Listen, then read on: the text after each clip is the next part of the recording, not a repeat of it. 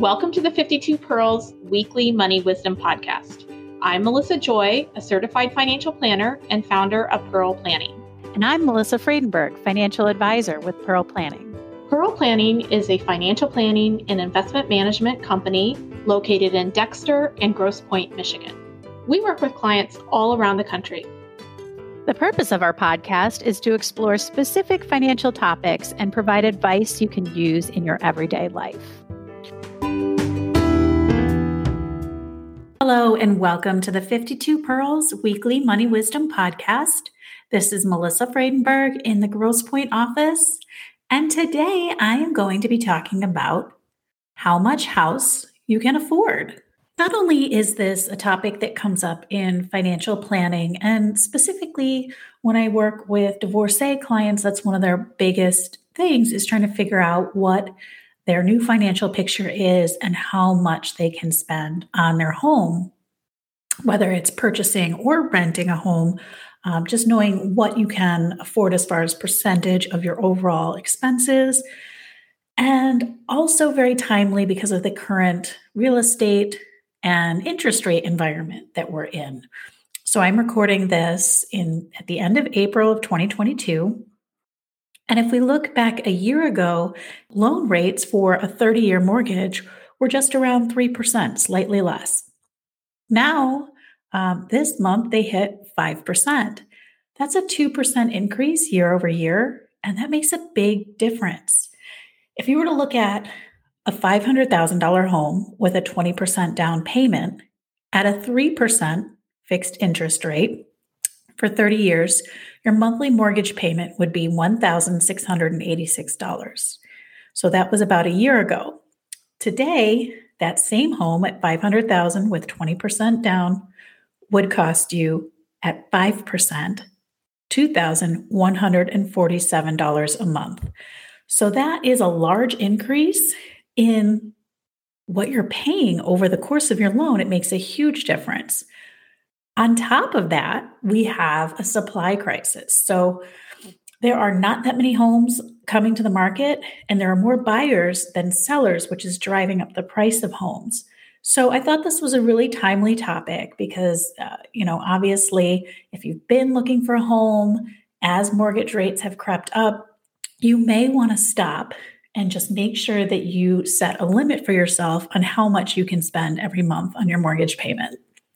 So I'm going to go a little bit into financial planning and what we advise and look at, but do keep in mind that everybody's situation is different. What might be right on paper might be different for you because you have other circumstances in your life.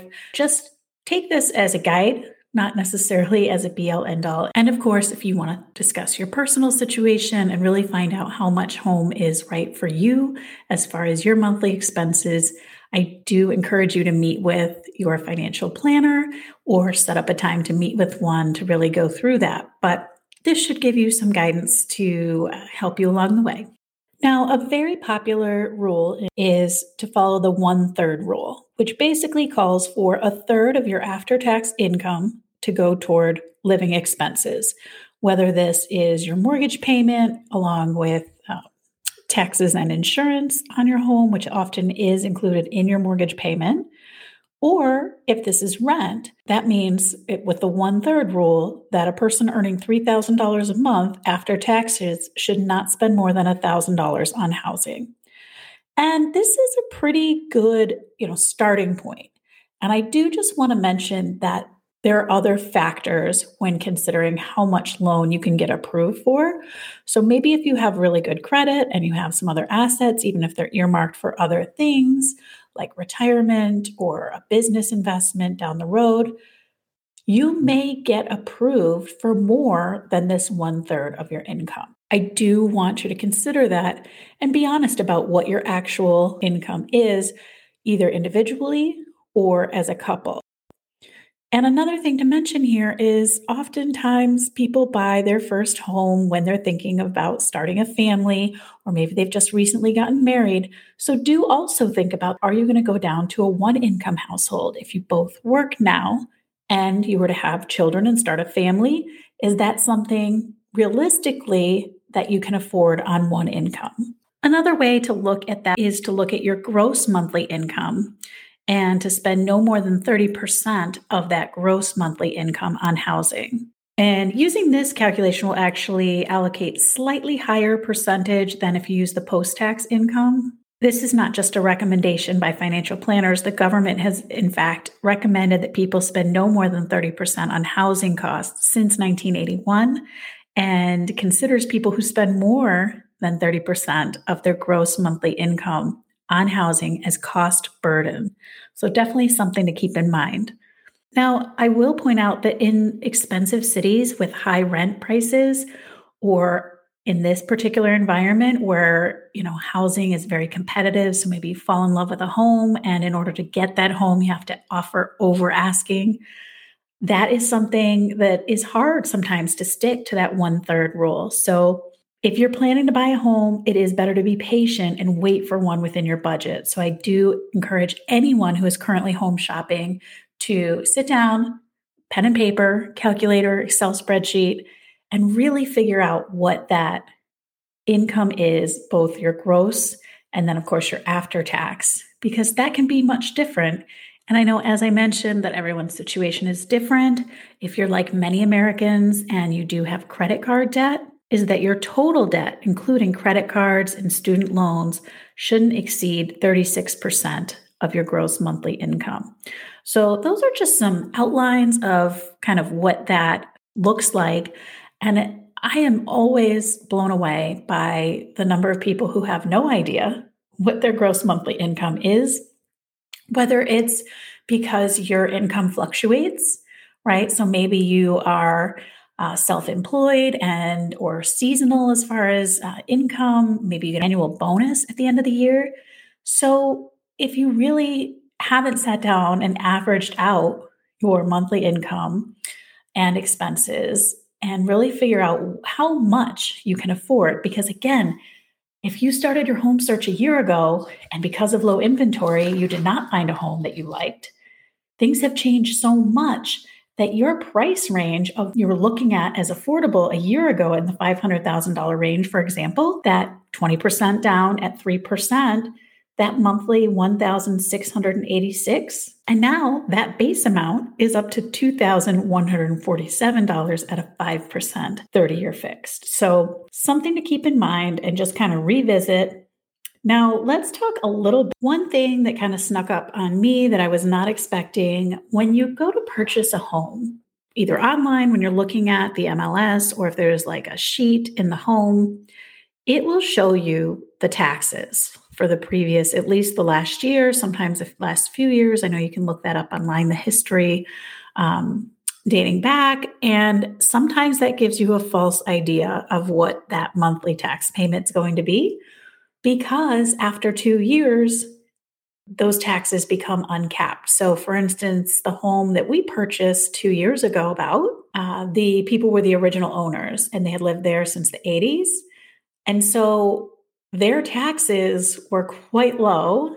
And when our 2-year cap ended, the increase in our monthly payment, that because we pay our taxes with our monthly mortgage payment, was shocking. It takes my breath away. And in fact, we did a previous podcast with Hill Mortgage with Jill and Laura. I'm going to link that in the show notes because they do address that. And that is one of the biggest causes for people to go into foreclosure, is that increase of tax payment when taxes become uncapped.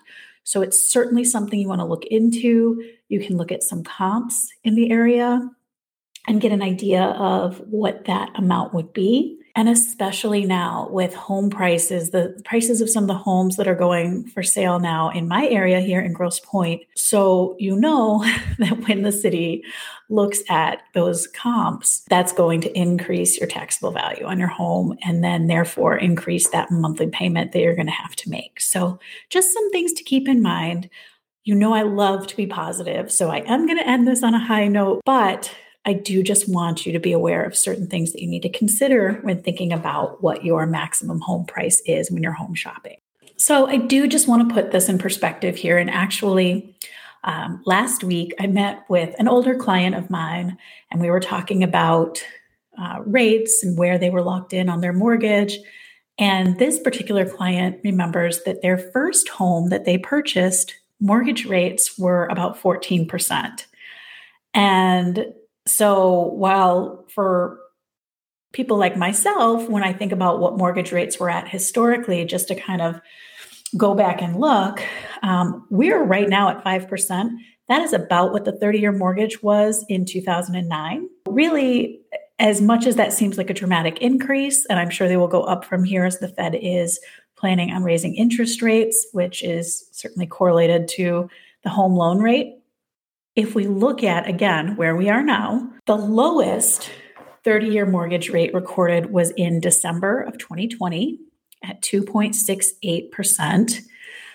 But that was in a time of a pandemic where people were not necessarily going out and buying a home, right? And if we look at the highest ever mortgage rate recorded, that was in October of 1981, and the 30-year was at 18.45%. And just to give you an idea, I do not think mortgage rates are going anywhere near that, although that was a similar period of high inflation. If you were to look at that example of a $500,000 house with a 20% down payment at a rate of 18.45%, that monthly payment would bounce up to $6,174 a month. So again, at the current rates, $2,147. Again, I do not think mortgage rates are going that high, but they are going up from here. So my point being that even as they do creep up, as interest rates go up, we are at a low compared to historic rates over time. It is something, though, that you do want to keep an eye on when you're figuring out how much house you can afford. I hope you found this episode helpful. As always, if you do find it helpful and you have a friend that is currently shopping for homes and could benefit from this information, please do share this episode with them. I would greatly appreciate it. And for all my realtor friends out there, I hope that inventories increase for your home purchasers. And thank you for listening. You can access our first 2 seasons of this podcast on our website at www.pearlplan.com or on Spotify. If you're interested in learning more about Pearl Planning, feel free to sign up for our newsletter, also found on our website.